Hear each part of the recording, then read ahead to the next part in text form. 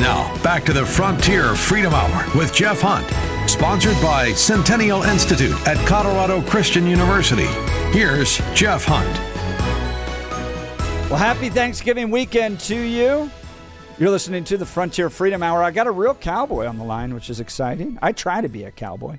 Representative Mike Lynch, the House Minority Leader, top Republican in the House, is joining us after this Wild West kind of shootout down at the state capitol with regards to policy and ideas and anti-Semitism and Palestine, Gaza issues. My goodness, it was a free-for-all down there. Representative Lynch, at the end of the day, this was about tax relief for the people of Colorado. They're going to get a tax bill in January. Are they going to see relief? Right. So of the bills that went through, there was one that actually addressed that. So we spent the entire weekend, and one bill only dealt with that. So basically, what that was is that when they passed Senate Bill 303, they set aside $200 million, and you'll hear this term backfill. And so backfill, and this keys into our previous conversation. Backfill is what the state will do when a local municipality feels that it has not got the enough money to do its essential services. So they set aside $200 million for that. Originally in HH, they would take more of that money from Tabor. So here's the one area where Tabor was saved in this process, but there's more. They figured out how to get it. Don't worry. That gives a decrease of. So we went from 6.96% on the statewide assessment down to 6.7.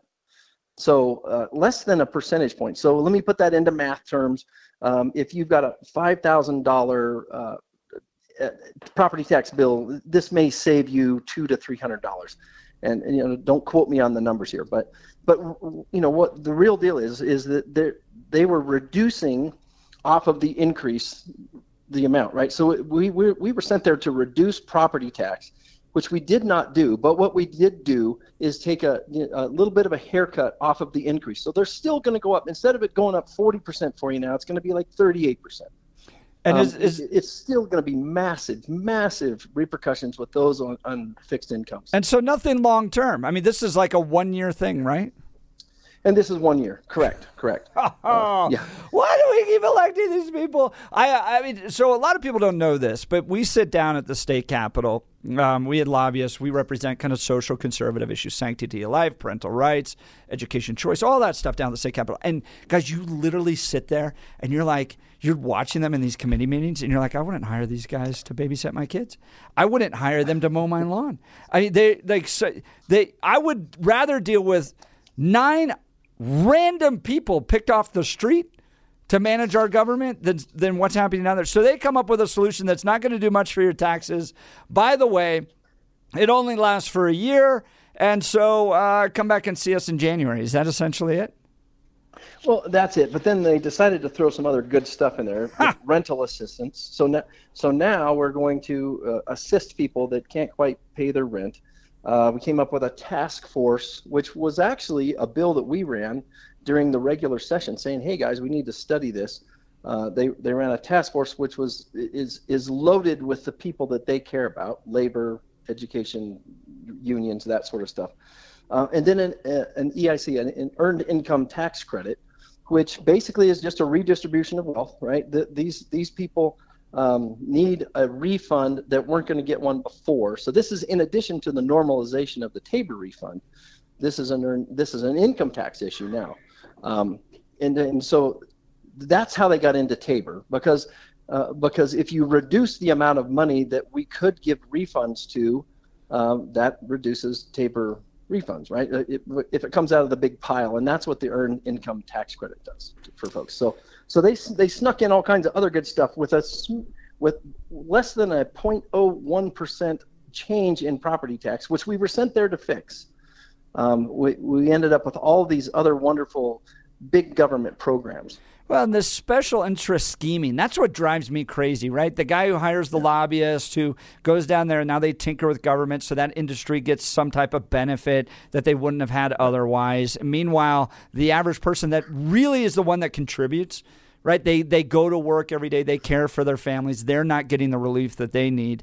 And we're in this problem because of government scheming to begin with. So I'm God bless you, Representative Mike Lynch. I don't know how you can put up being with this just lunacy happening all around you and trying to be this voice of reason down there. So speaking of this lunacy, Representative Elizabeth Epps, Denver District 4-6, I believe, she goes down on a 40-minute tirade against Israel, calling them occupiers, exploiters. They're engaging in ethnic cleansing, genocide, apartheid.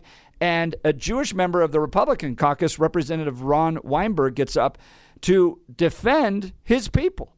I mean, this is how crazy it got down there. You're watching this all happen. What's going through your mind as you're watching one of your colleagues having to deal with this anti-Semitism? Yeah, well, let me give you the inside baseball on that. So the other side knew that she had some sort of plan. And so I went and talked to my members and said, look, something's going to blow up over there. Please, guys, let's not feed into it. And let's let this crazy woman talk, and we'll be respectful. We'll maintain the decorum of the chamber and respect the institution. And we did that. So we did that for 40 minutes on Sunday night, Sunday night, by the way, and said, okay, we're done with that. The entire time, and this is the night before, Representative Weinberg stood within 5 feet from this gal as she is, spewing just falsities and just ignorant assumptions about what's going on. And nobody can figure out what her tie is to this, but it really is crazy. And so we thought we were done with that. And then the next day, she makes another run at it. And at this point, I said, look, we'll be polite once. And this was my conversation with the speaker. We tolerated this last night. We are not going to tolerate this today. So you've got to shut this down. And they did a decent job of silencing her, which they had done to my members earlier in the week. Representative Scott Bottoms was censured basically for the entire day, told that he would not, and you can see it on the tapes. He stands up, and I said, go down there and raise your hand. If make her say no to you speaking, for saying something not even really controversial, just critical of the proceedings and how they weren't going real good. And she silenced him for the entire time. And so Representative Weinberg, who has family, in Israel, is having to listen to her talk about the genocide of the people in Gaza, not giving any sort of respect to the fact that his relatives have been under the worst terror attack they've ever experienced. I mean, it proportionally was bigger than 9/11 for us. Right. And so Ron, God bless him. I mean,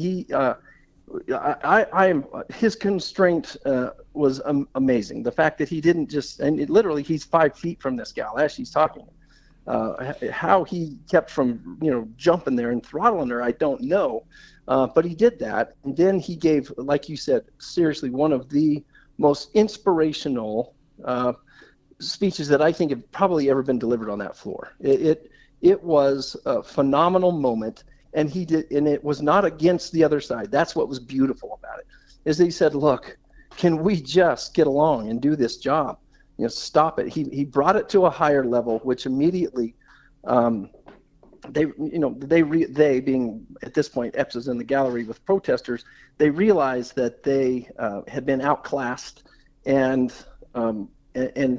so good won over evil in that situation. It was beautiful. And Ron did such a great job. It was a call to, the angels of our better nature. It was very Lincoln-esque in my mind. So we've got about a minute and 30 left. Is this a precursor of what January through May, the session in Colorado is going to look like? Is it going to be this chaotic, in your opinion? Boy, I sure hope not. Let's hope that this was a learning moment and that we'll have control of that floor. But that is up to one person, though. That is up to the Speaker, Julie McCluskey. I will tell you, a pleasant person that I have great faith in. However, the results of this next session will be determined in the first few hours of when we gavel in. What do you think? What do you think the top priority of the Democrats who control the State House and Senate and the governor's office? What's their top priorities going to be this next session? This is why we're in this situation, Jeff. Their top priority is always keeping their power. Their top priority is getting reelected. Not what the citizens want. They've created this machine that is very. It's a good. Hey, as a guy who's a systems engineer, I look at it and go, "That's a good machine." Unfortunately, that's all they care about. They just proved that with the voters saying one thing and blatantly doing the exact opposite within days of those ballots being cast. So, I honestly, their agenda is always to get reelected, and then blow with the whims. In whichever way that ideology takes them is the direction they'll go. Now, if any of that benefits Colorado is yet to be seen. I was going to say, and here we find ourselves in this position with crime and homelessness and drug use and failing schools and record inflation and property taxes going up. Friends, at the end of the day, it's going to require Christian conservative statesmanship to guide our state. That's not a party recommendation. It's not a campaign recommendation. It's a values reality that we have to have that type of statesmanship to guide our state. Friends, I want to thank so much Representative Mike Lynch for joining us on this program, House Minority Leader down there. We appreciate you being on the show. Awesome. Always great to be with you, Jeff.